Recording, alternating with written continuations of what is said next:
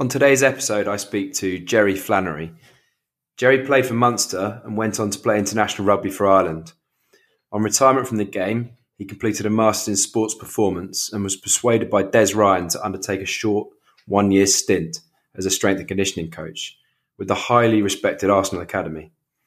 He then turned his attention back to rugby, where he's now coached at his former club Munster and more recently became the defence and line-out coach at Harlequins, recently crowned Premiership champions. Gerry's journey from player to S&C coach and then to technical coach is made even more interesting by his experiences at an elite level football academy, his international career, and we dig into some of the cultural similarities and differences he's experienced throughout that journey in what was a really enjoyable conversation to record. Today's episode of the Informed Performance podcast has been sponsored by Vald Performance, makers of the NordBoard. The NordBoard has become the gold standard for assessing field-based hamstring strength. By combining advanced sensors, real-time data visualizations and cloud analytics, the NordBoard helps practitioners to accurately measure, monitor and train individuals' hamstring strength or imbalances. To learn more about the NordBoard, visit our sponsor, valdperformance.com. Okay, welcome to another edition of the Informed Performance podcast. My name's Ben Ashworth, and it's a real pleasure today to have Gerry Flannery on the show. Welcome, mate. Thanks, Ben. Thanks for having me. Good to catch up with you again. Yeah, it's great. I mean, it's literally a chance to catch up, and we're going to record the conversation. It's been a few years since we last saw each other, right? Yeah, that was it. Wrapped up when I was leaving Arsenal, and then to see what you've done for the last 3 years, pretty mental, man. Some commitment to the craft. So, just for the benefit of the listeners, can you just give a bit of your background and, like your career and a brief summary of like your journey and where you are today, mate? Well, I was a professional rugby player. I played, I'm from Limerick in Ireland, and I would have played with Munster's underage teams growing up. And then I played at Munster schools and Irish schools, and then but I went up to Connacht to get game time initially for a couple of years, and then I came back down to Munster and played with Munster, and then played with Ireland. I ended up retiring then in 2012 and studied sports performance, and then ended up over in Arsenal with yourself. Did that for a year. I was working in the academy as an S&C coach. Then I got asked would I like to go back to Munster. I went back in as a specialist scrum coach, and then did 2 years at scrum coach. Then ended up coaching the forwards, and then coached the forwards for maybe another 3 years there. And then I left Munster in, I think it was 2018. I left Munster and then came over to Quins then in 2020, I think it was, I took a year out and then went back to Quins, and I've been here since. Mate, it's a bit more than that. I mean, like, you're an Irish rugby legend, mate, from everybody's perspective. And then obviously we bumped into each other when you were, doing your S&C stuff at Arsenal, and then you've gone into coaching.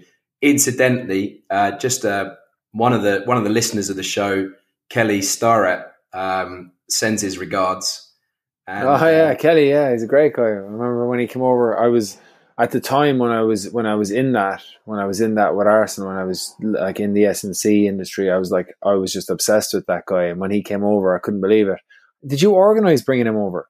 That's right. I organised it. I just thought, well, I want to learn about him, and I think we spoke about it. I said, yeah, he's coming over. He's going to do a workshop on one of his European trips, and then I think we all hit it off with him. Good guy, isn't he? Yeah, and he just had a real, for someone who's not overly bright like me, I thought he had a real nice framework for how he got across his philosophy, which was real tangible, and when you apply it with players, they get it straight away as well, because they feel the difference. So I really enjoyed that. I learned a lot from my time in Arsenal. It was good. Well, he pointed out that he was at Quins first before you. He wanted me to say that. So he'd been in a few years back, apparently. Yeah, I don't think he did much there, did he? All right, well, mate, it's a real interesting journey, and I kind of want to go into that a little bit. You know, you started and obviously started out playing international level rugby. So, you know, we haven't had many international players on the show. And then you did that brief spell as an S&C coach, and then now you're back to coaching. You know, how has that transition been from player to strength coach back to sort of more technical coach? How's that been for you? None of it was planned. You know, none of it was planned, but it has. I've been fortunate enough that because I've worked across a few different areas. I've been able to take things that, you know, and apply them in different areas. Like, I suppose going from playing, you go from playing and it's something you're really comfortable with and you feel like you're competent, to suddenly you're coaching. And I suppose coaching is so less, you know, you got to spend time in the saddle really to be able to add value. And I think you're just, because you have that mentality as a player that you want to be successful, you know, yesterday, that I found it difficult initially because I felt like, I'm, you know, how good am I at this, you know, but that's, you know, if I look back on it now, that's going to be the same for anyone, whether they finish up a sporting career and they take up a new job, they're going to be starting from a lower level. But I suppose the S&C work was probably easier to get into than actual rugby coaching, because the coaching, I suppose S&C stuff is a lot more black and white. And I found that I was able to get in, like I went from playing professional rugby, retiring. I did a master's in sports performance. I got qualified in as a S&C coach as well. And then Des Ryan, who was one of my old coaches when I was with Connacht, he contacted me because he'd been headhunted in by Arsenal. Obviously, you know this, but I'll lay it out. But headhunted by Arsenal to come in and head up their long-term athletic development pathway for young players. And I suppose he was looking at people that would have understood the pathway, because he was going to take a lot of things that were used in the Irish rugby pathway, and apply them. So I didn't have a huge interest initially when he put it to me.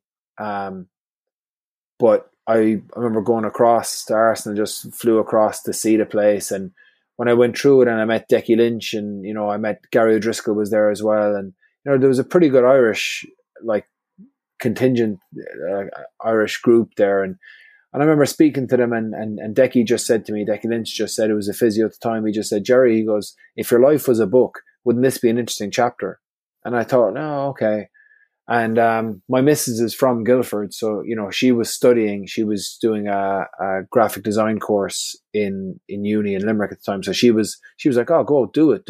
So I said I could commit to doing 6 months, and I got stuck into that, and I ended up doing the full season. You know, wasn't always easy, but I learned an awful lot. But I suppose the thing is that even though I had no background in football, a lot of the S&C kind of principles you can apply across. And Des was a very good guy for me as well as a mentor.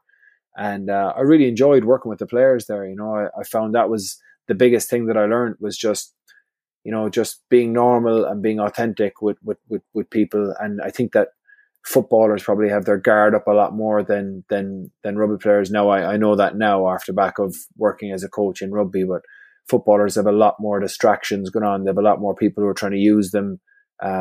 So they're a lot more guarded, but I learned an awful lot over there.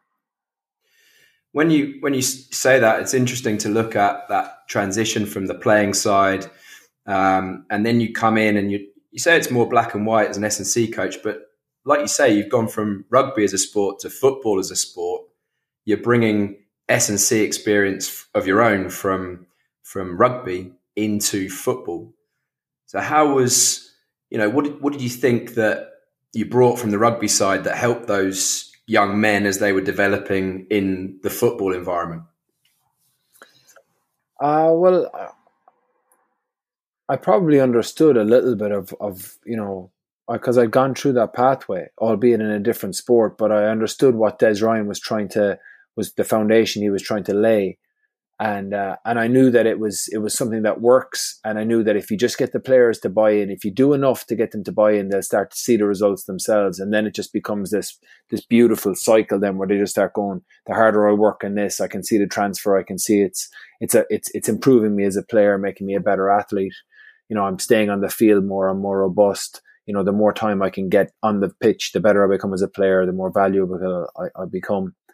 And I found those things were helpful. And I suppose as well as that, like I wasn't long retired either. So not that at 33 or whatever age I was when I was doing it, not that I'm going to have, chatting to an 18-year-old kid who's come in from Brazil, not that I'm going to have a huge amount in common with him, but I understand that those kids are, they have to make it work. That they're a long way. They've committed a lot to do it. It's not like they live down the road and they're just having a cut at this thing. They're, a lot of them have moved country. Their entire families have moved. So they're a lot of them are really, really driven. And for the guys who aren't really driven, you want to instill that drive in them, because you can stand back, and it is such a conveyor belt, football, and it's ruthless. There's another guy there that they're constantly looking to replace you. So some of the kids who may not have ever deliberately practiced to get better, they were just naturally, they went out and they just played football with their mates. They were better. They were a good athlete. And then they get in a program, and suddenly they're going, well, I'm here in Arsenal. Things are great. And I go, well, you may have been better off. You may have been better off not like going to a smaller club where you'll break through. But, I suppose they're rocking up into London Colony, and they're seeing all these fancy cars. They think that they're sorted. And you realize that if that kid doesn't work now, he's going to be out of the club pretty quick. So, there's certain things like that I felt, I felt like a duty or an obligation to try and help some of those players as well. Yeah, and I think it was obvious from, Des's sort of the framework that Des put in place and the people he got in, the characters he got in. You got you and Johnny, who's been on the podcast as well, Johnny O'Connor. And Paulie Roach, people who I think brought a lot of experience and, as you say, like bought in, and that's the key thing to the pathway. And then you have to see results, right? You have to see, for that to continue to be successful, you have to see results. But it was quite obvious that players were getting stronger. Individual athletes were getting stronger. There was quite a competitive element to the pathway. But not just the sort of physical side of it and development there, but the sort of developing, young gunners, I think, or whatever was the buzzword or the strapline. I think the cultural aspect that you touched on a little bit there is interesting, like the rugby to football, these young teenage millionaires, the pressures on them. So then you went from football and those challenges to like back into rugby, but you're still working with a lot of significantly talented, high profile young men in your current environment. Is there something you took from football maybe that has helped with dealing with people like, the Marcus Smiths of this world and the young talent that you've got there at Quins? I suppose, look, it probably gets, when you go and reflect on anything like it, there's certain things in like just being authentic with people, being yourself and being consistent in how you behave when you come to work. That's how, and showing, I think when, those things are key. Also the fact that players have to genuinely believe that you can make them better. You have to show them that you can make them better, because I can be consistent. I can be a really nice guy, but if I'm not going to make you better, well, what's the point in having me around, So I think you've got to show players you can do that as well. And I think if you whatever sport you're in, I think that that if you keep those things kind of front and center, you'll do okay. And I suppose coming from say Munster and Irish rugby, where you have not a huge amount of diversity, like rugby is a narrow enough pool. Even when you bring in a couple of South African lads, or you bring in some Kiwis or Australians or any players you bring in, it's rugby still rugby. People are generally quite the same. Whereas, culturally, football is so much more of a global sport that, I found myself, dealing with guys from different cultures that I would never have dealt with before, and having to figure that out on the fly, and it was really good for me. And also the fact that if I had gone and retired from rugby and then gone back in straight away into, say, Munster Rugby or any other rugby club, some of the kids there might just go, "Oh, I remember him. He played like, he was an international player. He think he was good," and you get afforded a little window of grace. Whereas I didn't get that whatsoever in football. I wasn't afforded that, so I had to prove to the players I could make them better straight away, and then back that up by being consistently, being consistent with my behavior and being, just being myself and doing that for long enough that they go, okay, this is what this guy's expectations are for me. If I come in and do those, I'm going to be better and we're going to get on well. So that's probably where I was at.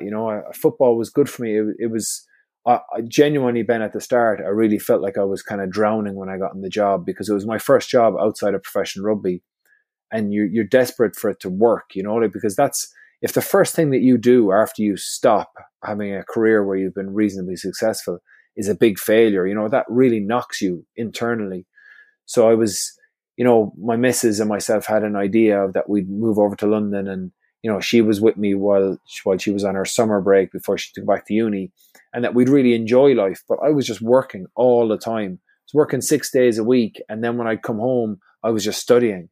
I was just studying all the time, just trying to keep my nose just in front, so that when I, if Des asked me to run something next week, and like, even for me, when some of the, you start doing sessions with Serge Narby or Oxlade Chamberlain and, Wilsh, any of those guys that rocked up, like I wanted to come across like someone who knew what they were on about, and I didn't know everything, but I was trying to make sure that for that session, I knew enough that the player would go, yeah, I'm going to be better if I work with this guy. So I found that quite daunting initially. Yeah, and I mean, I remember doing a couple of one-to-one sessions with you with some of those players you mentioned there, and there was no doubt that, and then not blowing smoke up over you, mate, but essentially the ability to get buy-in and that ability to show people and get people on board comes from, like, the values you show, I think, and you project on people, the preparedness that you came into sessions with, those kind of things. It was obvious that you were doing something behind the scenes to try and prepare yourself. Scrambling the night before is what I was doing. Scrambling, but I probably knew where I was at. And the other side as well is that, like, if I'm really, really honest, I'm really, really grateful that Arsenal brought me in and gave me an opportunity to experience a year in football. And I thought they showed a lot of foresight to see, listen, we've got, if this is an area where we can get a massive competitive advantage over our competition. And football, when I came in, I was actually taken aback at how behind it was in some areas in comparison to rugby. I was like, oh shit, man, this is crazy. Like, you bring the players in almost every single day. Like, the players play a game and then they all have to come in and do their recovery the next day in the pool for an hour instead of letting the guys sleep in and just trusting them. And I think that I took a lot, that probably gave me a little bit of confidence as well. I said, oh, some of the processes here aren't really, they're not really at the top level, but, Des and push them to get them up to that. But, at the start, the bar was reasonably low as well, which probably aided me. Yeah, I think that was what I felt as well coming into football from outside of football. Coming from Olympic sport into football, I felt like there was a lot of low hanging fruit. So I totally side with that viewpoint. You talked a bit there about how you were kind of scrambling around. I mean, I did the same, by the way. You find an injury and then you're like, oh God, I've got to deliver a program tomorrow morning, so I better get my head in my books. And that was just the sort of the level we were trying to work at, I think. But was there anything specific through that year that you felt perhaps you developed either skill set or mindset that you've taken forward into coaching the sort of technical aspects of rugby? I suppose, look, a huge amount of S&C is around biomechanics, and if you can teach people how to organize their body correctly into collisions, into whatever it is they're trying to do, if they're trying to express power, and you can teach them to organize their body correctly, well then, they're going to really maximize what they have. You're going to see just how good an athlete somebody really is if they know how to express that power, that speed, that strength. And they're also going to be they're going to be able to do it for longer, because they'll be more efficient in how they move. They'll be able to be more robust because they're going to pick up less injuries because they're moving more efficiently. And they're kind of broad things, but you when you learn about how the human body works, then it doesn't really change hugely. You go to rugby, then you're looking and you're saying, well, look at the way this guy's organizing himself going into contact here. Like his back is rounded, or if someone's not splitting their feet low enough so that their hips are high when they're going into a tackle, they're never going to be able to be as effective as they want. And my first job was as a scrum coach, which is effectively trying to organize people like you would do if they were squatting, like trying to keep big chest and trying to coordinate all that. So I was able to take those things across, but I probably, I learned a lot from watching other people. I watched yourself and Decky working. I watched how much trust was built between a coach and between the player. And I saw how players became almost they came drawn to certain personalities. So some of the lads that love working with you, they don't want to work with anyone else. Some of the lads that love working with Decky Lynch, they want to stay with him. And then I would have, so I saw that the trust is a really big part of it, really, really big part. And I would have seen, because football is a pretty crazy sport. And when a couple of normal people are there, it stands out. You go oh, okay, Ben, Decky, Des Ryan, these guys are Jordan, man, what a great guy, Jordan. He was just Jordan Rees, and then he was just an amazing guy, and normal, and people recognize that. And when things are pretty mental, you want to go to some sort of normality. You want consistency in behavior. So I realized that is a big thing. And seeing how Des Ryan, how he operated with players of differing, I suppose, levels of maturity, not just physical, I'm talking mental maturity. Some guys are 16, but they're acting like they're 12. Some guys are 18 years of age, but they're like a 22-year-old. They realize, they see the bigger picture. They go, I've moved over from Spain. I've moved my family across here. My mum and dad have quit their jobs. It's no good for me to be out, drinking cans with lads in a park when there's a much, much bigger game to be played here. But understanding where those guys are, because at the same stage, they're all young lads, understanding where they are and giving, individualizing your approach to them. I thought Des was brilliant with that. And, a lot of times when we would be trying to get messages across to players who possibly weren't working hard enough, Des had a really, really good manner. I mean, we'd just walk a length of the field and we'd say, listen, we're going to talk for this length, and you listen. And then on the way back, you're going to have your chance to talk. And real simple things that give for a kid who instantly everything he wants to do is just shout you down if you say something. And you're saying, listen, when we walk this length of the field, we're going to talk. And when we finish, then you're going to have the whole length of the field, Ben, to come back and tell us what your feelings are and what your thoughts are. And there's simple things, man, but I found it brilliant. I learned an awful lot because you don't get exposed to that. You don't get exposed to that when you're going through textbooks and when you're in courses, people will talk about it, but the practical application of it, and having someone like Des mentoring me through it, I was like, wow, this is really good. Yeah, mate. I think that's absolute gold. And I think it was quite, it's ultimately hugely high stakes for the young man coming in through the football environment. And I've worked a little bit in rugby academies, but I found the diversity within the football environment was a lot broader. And also, if I had to say it, the sort of cultural preparation for working was, the entitlement a little bit, as you say, the car park full of, A-class Mercedes, or, it's a different a different type of player that you're working with, and you have to adapt. But ultimately, it comes back to being able to build a relationship, and as you say, the trust aspect of that is key. Yeah. Listen, I was able to step back from it after a while and realize that like the kids that come into football are no different than the kids that come into rugby. It's just what gets thrown at them at different stages. And if you think of it, like when I think they sign for Arsenal when they're 9 years of age, you sign a two-year deal at 9, and then at 11, 40. All you're doing at that stage when you're 9 is just playing with your mates, and it's organized. You know what I mean? And Arsenal are putting like a pathway in there, but it's still 9-year-olds playing football, having a bit of fun. And then at 11, there's a call, and a certain amount of those kids don't get recontracted. So by the time you get to 13, 14, you may have experienced like 2 or 3 calls and survived them all. And then people are just telling you, you're still only 13, 14, and they're saying, you're going to play for England now. You're going to play for England. And it's not like you're 13 and playing for England is when you're 26. You're 13, playing for England could be in 4 years' time. So then you're going into school, and with the best of intentions, a lot of kids are going to get their heads turned, and they're probably not going to start paying attention in school because they know, well, in the next 2-3 years, I could be earning 10, 15 grand a week, and realistically, they can do.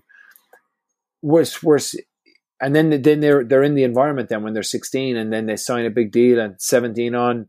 They may earn more money than they'll ever earn again for the rest of their life. They may just start dropping off the face of the earth if they don't work hard. Whereas in rugby, if you're 13 and you're a good rugby player, well, no one's going to look at you for another 6, 7, 8 years anyway. And when they do look at you, it's rare that you're going to get anything like any kind of life-changing money. You're going to get in a program and you'll be rated.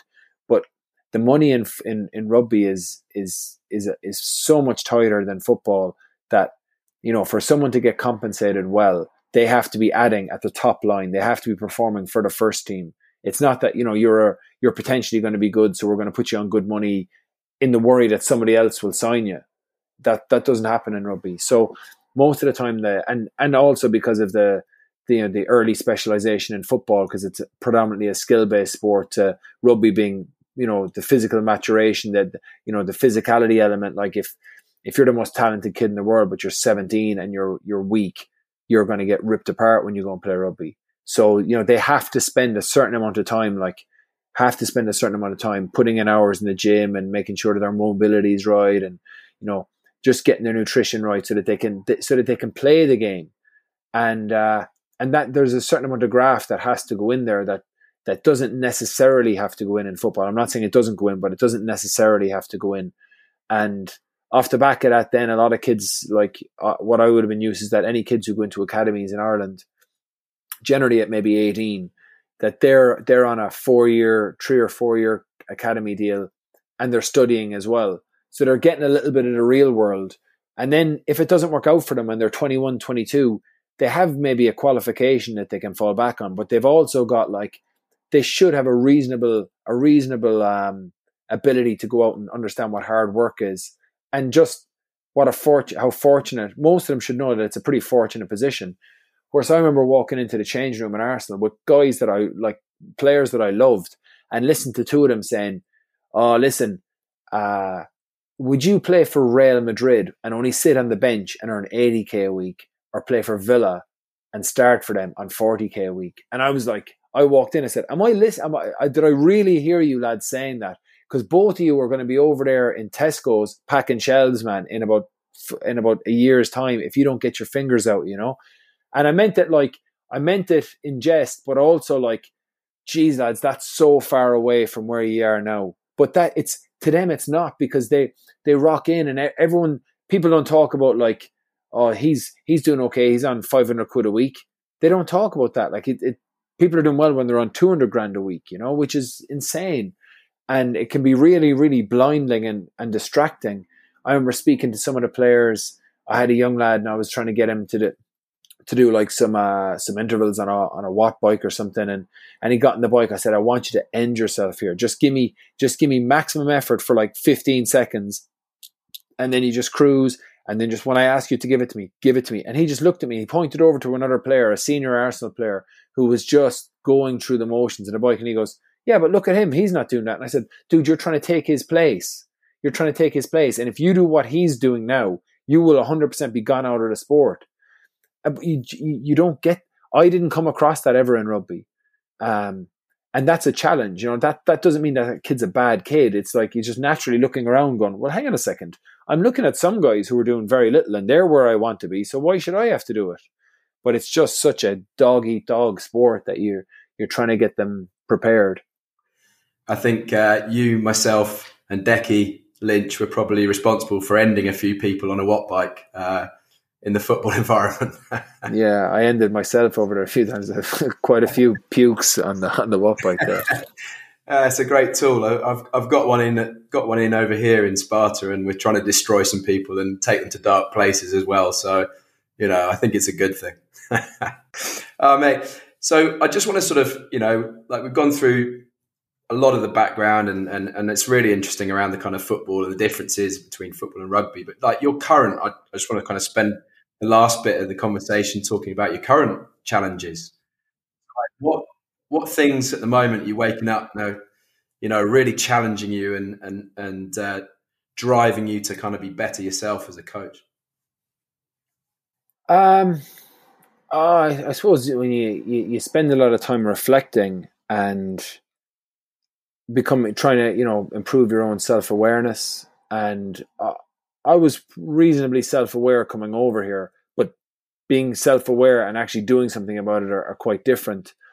So I came over and the culture in Harlequins is so different to what I was used to in Munster. Like Munster is very structured. It's put your head down, work your ass off. That is how we're going to win things. That's how we're going to do things. And no one is. It's not about being an individual. It's about fitting in. And I know that that's evolving, because that's sport. But that's what I was used to, and I really enjoy structure, and I really enjoyed graft. And when I came into Harlequins, it was so different. Harlequins is so relaxed. It was so relaxed. And my initial thing was like, oh my goodness, it's no wonder they've not won anything in so long, but the players so talented, like incredibly talented. But I felt like, I just looked at it with a Munster lens on and thought like, this is what we've got to make this club. And I was completely wrong because, you can't transplant a culture from one place to another. Each place has its own unique culture. And for me, I found it difficult to, surrender, to accept about the different ways of doing things when they feel so alien to you and it feels so loose. Yet when you watch them play, you compare the way the Munster teams that I was involved in and you compare the way the Harlequins teams played. Like they both translate. Like Harlequins play loosely on the field and they play this fluid, incredible brand of rugby. And I think that you have to accept that that's the culture of this club. People support Munster because they're from Munster, or they can identify with this, we're grafters, and it's an incredible club. Harlequins isn't a place. So most people love Harlequins because of the way that they play, because of the style that they play in, because of the individuals that play the game. And the guys that are, Marcus Smith is an individual. Marcus Smith is an unbelievable grafter. So don't get any of that stuff twisted. But he's also a guy that you can't tell him, this is what you got to do in this part of the field, this is what you got to do in that part of the field, and just do those things really well. Because he's a brilliant talent. He is more talented than any player I've ever come across. So you have to embrace that, and you take you step back and don't get in their way because they're that good, And that was a big learning for me, and something I was really grateful for, that like I saw another side of how you can coach, of how cultures can be, because you, like anyone, you become used to what was successful for me in the past, and then you want to stick with that all the time. And sometimes that can be a really flawed kind of mindset to have when you come into a place. So seeing that and the way the Harlequin story unfolded last year was a pretty amazing journey to be on. And one of the most pleasing things about it was that it was everyone. It was every single person in the club. And not one person, that idea, like I would have all been used to, there's the head guy, and that head guy is the guy who wins you the league, and he tells everyone what to do, and we all follow his lead. Worse, in Harlequins, it was more a case of, okay, well, the players are going to be doing this way, and they need us to support them there. And, you know, the head of player welfare, Andy Sanger, who's incredible, like, you know, he's making sure that, you know, all of the families and wives are good, and making sure, listen, this player's under a bit of pressure here because of this personal reason, so let's give him a bit of breathing space there. And, you know, getting around people and supporting them. And it's a really caring environment. And I'm sure now if I go back to Munster that things will be, you know, will have moved that way, because sport is always evolving that way. And but for me, it was like I was witnessing it like day in, day out, and I was going, wow, this is pretty amazing. And I would not have, if I was the main guy, I would not have said this is the way we should do it. I would have been like, no, we're not doing that, you know. But I saw it and I went, wow. And it opened my eyes to how little at times I really know. And brilliant learning curve for me. That's a really nice insight. And I remember watching the final actually, and seeing you celebrate at the end, and the smile on your face, and having not seen you for a while, and to see the smile on everybody's faces there. And after a long period of without success. So obviously the culture is working, you know. And even this season, you know, you're still up there, right up there in the league. And it's fantastic to see that, you know, we don't know the inside. We don't see what's going on the inside of a club. You know, you probably assume that there's a lot of these kind of frameworks and rigidity and those kind of things. But to hear that is really refreshing. But it's working there for sure. Like, yeah, absolutely. Yeah, we get people, like we had the FA. The FA sent a load of directors of football down to view it, and I think it's different now because they're viewing what we're doing as this is a successful winning environment because we won the league last year. But they could have come in at the same point last season, and they could have been like, "Why are they eating cookies? Why is there like cakes and cookies? There's like, you know, it is a high sporting environment. Why is there like it looks like a 12-year-old's birthday party here because there's cake and cookies there, and there's coffee, and you know, and then there's there's a fish and chip van there after training, and you know there's all of these little things going on but they're all little things that the club put a huge focus on feeding into the environment to make it fun, because the way Harlequins play and the kind of players that they recruit, they're guys who don't like being put in a box. They don't like a strict 9 to 5, and you as a coach have to get out of their way and allow them to be the individuals that they are, which is not what I've been used to. But I see it now. I see that, like, you know, some guys, like, everyone has different motivations to play, and for some people, they're more like Danny Kerr. When Danny Kerr plays, like, he loves being like in a big arena. He loves having 80,000 people there in front of him. He loves, like, he relishes that. Like, he will always back himself. And you just need to get those guys in a position where they're enjoying themselves every day when they come to work, which sounds the exact, it's completely contradicts what we would have had in Munster, where we enjoyed ourselves, but we used to say, like, when I hear all the Harlequins lads saying smiles on faces, we never smiled in Munster. We smiled after we played. But now I see it like it's just different players, and these guys are phenomenal players, and it's a real pleasure to come into work every day with them, to be honest. Right, that's great to hear. Look, I could catch up with you all day, mate. It's St. Patrick's Day today. I hope you're gonna, you know, see the day in properly later on. I might have one later on. I might have one. And then obviously, you know, the family there as well. So look, I'm really grateful for your time, Jerry. It's great to catch up with you. It's really exciting to see, you know, where Harlequins are and where you are, and to hear all about that as well, mate. So is there a place that people can follow you? Are you on social media or? Yeah, I'm on Instagram. I'm Jerry.Flannery, Jerry with a J, and I'm on Twitter as well. I think it's Jerry.Flannery as well. It's pretty easy to find me. So, Jerry, thanks so much for your time, mate. real pleasure to talk to you, and good luck with the rest of the season. Thank you, Ben. Thank you. My pleasure. I hope you enjoyed that as much as I did. Some great insights, and particularly some of the things around football and the differences that we both experienced between Premier League Football Academy and other sports, Olympic sports and rugby. We continued the chat after the conversation. It's a shame we didn't keep recording, because we spoke a little bit about Harlequin's cultural identity, and it's been publicised that they've recently used Owen Eastwood, author of the book Belonging.